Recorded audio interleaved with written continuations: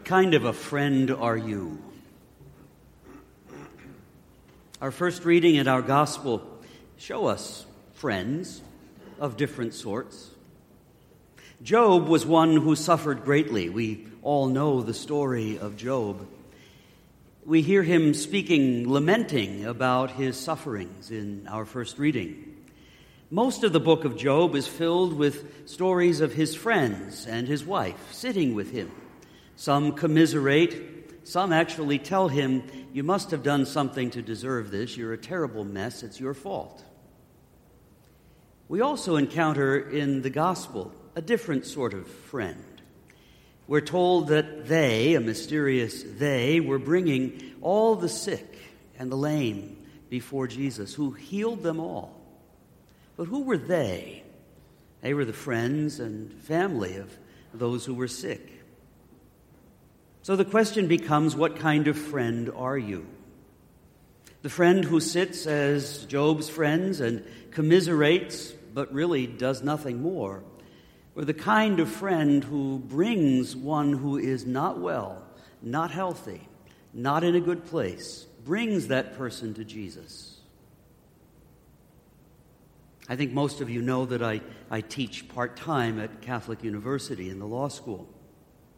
And one day I was in the priest faculty dorm. You can imagine what a swinging place that is. And it was in the spring. My bedroom window was open, and I heard two students walking outside. One said to the other, "I have a tough exam today. Would you pray for me?" The other one said, "Yes." And then yelled at him, "Well, don't go away. We're going to pray." "Well, right here, right now? Why not?" So what kind of friend are you? The kind who would say, "Well, I know you're not doing well right now. I'll pray for you." Or the one who says, "Let's stop right here, right now. I'm going to take this to Jesus right now, and we'll pray."